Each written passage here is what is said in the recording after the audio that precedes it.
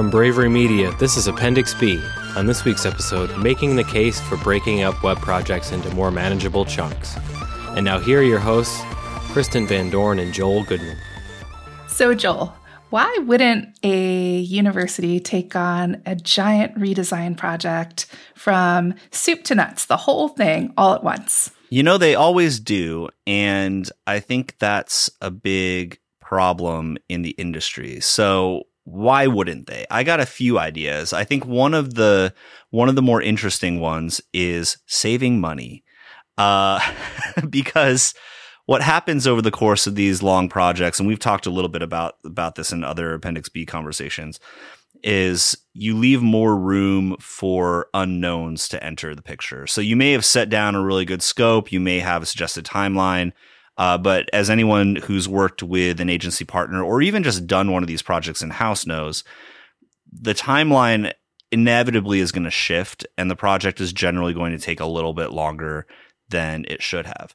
So the ways to kind of combat that, in my mind, are breaking things up a little bit. And you can work with the same company, or you can work with different companies. I think it's probably, I kind of like the continuity better, and not just saying that because Bravery Media does this type of stuff, but I think the continuity is important. And a lot of times, that step one that I look at is doing the research. So like you can take that discovery process that's going to come in one of those giant soup to nuts proposals and turn that into a separate standalone project that's then going to lead into figuring out the scope for what your redesign is going to be. And then after you redesign, you can figure out what the scope to build the thing out is going to be.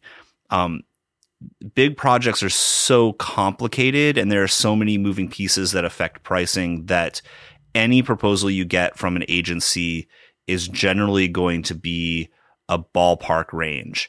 And some agencies are good at pricing that. Some agencies aren't. Some agencies see that as a industry insider secret, see that as a good way to increase their margins, especially if they're really fast or they're outsourcing dev work or things like that. But you're always going to have padding, because in a large institutional change management for the web kind of project, you don't know what that final result is going to be when you're going through a giant proposal. And the best way to get a better sense of that is to break that up into chunks. I think something that you're kind of getting at is doing those iterative changes along with a new web design and content production schedule. What's really helpful for both the client and the agency in that partnership is those iterative changes affect the source content or the source design that the agency is going to use to make your product better. So if you start with a better starting product, that those iterative changes that you're making alongside the agency while they're working, you have synergy in improving the content and improving the design as you go. So it's helpful to keep the client steeped in the work of the agency and the agency really steeped in the work of the client. Plus, you're much more likely to get those early research findings embedded in the process of the new redesign and content production. If you just sit on it for 8 months, then you kind of forget what you discovered or why it was so essential. And then it's harder to bridge that gap between what you discovered and baking that into the new design. Yeah, I wish and maybe I can do research on this. I don't know. I feel like I wouldn't find anything, but I wish I knew how this whole massive research, design, development, production process came about. Like, why is higher ed at this point? Like, oh, we want to do a redesign, and like that's the starting point, versus starting with, we want to figure out what is wrong with our website or what could be improved. We could say it a little bit more positively, right? Like we want to know what we can improve on our website and then start the process from there, rather than this, we got to blow it up and start all over again. And then never really, or at least rarely really getting an end product that even fits what had been found in that research originally. It's always going to change. The time, everything that you were just saying, you end up not having as much of that original insight, as much of that original research and those findings embedded into how you do the process. And So cool, you might have a pretty website at the end, maybe, but it's also going to take a lot longer to get there, and you're probably going to spend more money than you wanted to. And now a word from our sponsor. Are you a higher ed marketer getting ready to write an RFP for a redesign? Are you seeking institutional buy-in for a big web project? Consider a website strategy guide from Bravery Media. We'll tell you all about the site you already have and share the most effective ways to improve it. Website strategy guides are designed to be immediately actionable and include reports on accessibility, content strategy, user experience, and governance. And the best part? All of our recommendations are prioritized based on estimated impact and need. Our partners have seen 3-digit conversion rate increases and double the applications for their priority programs. Learn more by scheduling a needs assessment today at bravery.co. That's bravery.co. So I think part of the reason we go for those big monster projects as opposed to these smaller ones gets back to earlier discussions we've had about web teams and digital strategy teams being notoriously underfunded.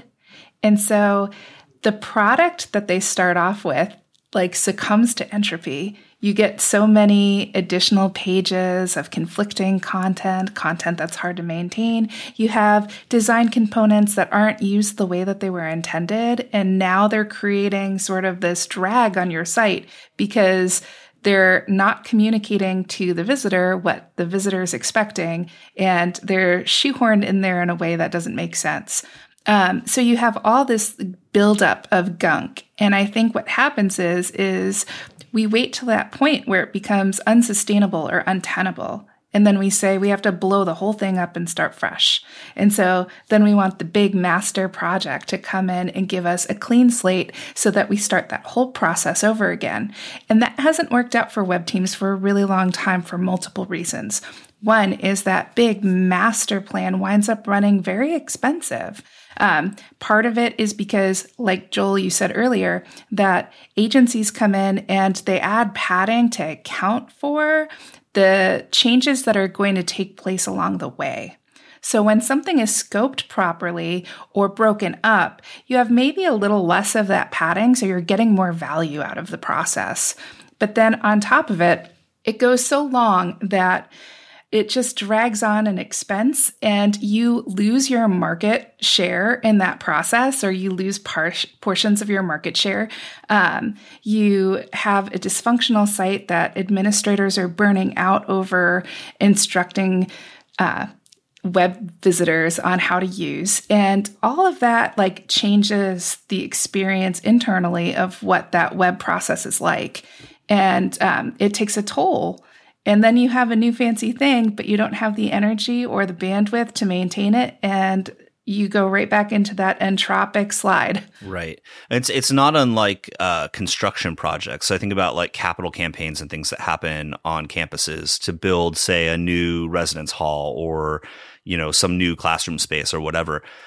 You'll get quotes, they'll come out and, given I know the web people aren't working with facilities and everyone else, but they're going to solicit proposals from construction companies and architects and everything else.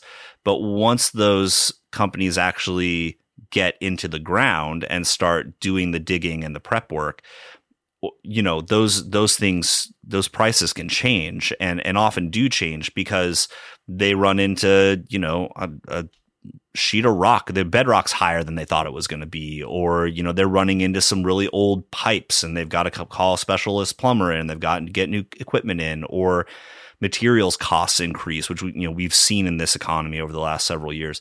Those things change and those timelines change. And so if you're stuck on setting up a specific timeline to getting that sort of thing out, and you're trying to kind of contain everything into one big project, you're going to end up paying more in the long run because there are those unforeseen changes. I mean, it's an imperfect analogy, but there are a lot of overlaps with that. And given, web work and things like that, aren't going to cost as much money in general as actually building something in the physical, temporal world. But the planning and the architecture and the research and all of that stuff, those are the things that really good construction companies, really good architects, really good engineering companies can put into place to minimize those costs. And it's the same thing if you break up that process for your web projects. you end up getting, as you said, a lot more value for the money that you're spending because you're not paying for the padding side of it. Thank you so much for listening to Appendix B. If you have a minute today, we would really appreciate it if you'd leave us a review on Apple Podcasts or Spotify. And if you would like more from Bravery, please check out our Higher Ed Hot Takes newsletter at bravery.co/newsletter. Thank you so much. We'll see you next week.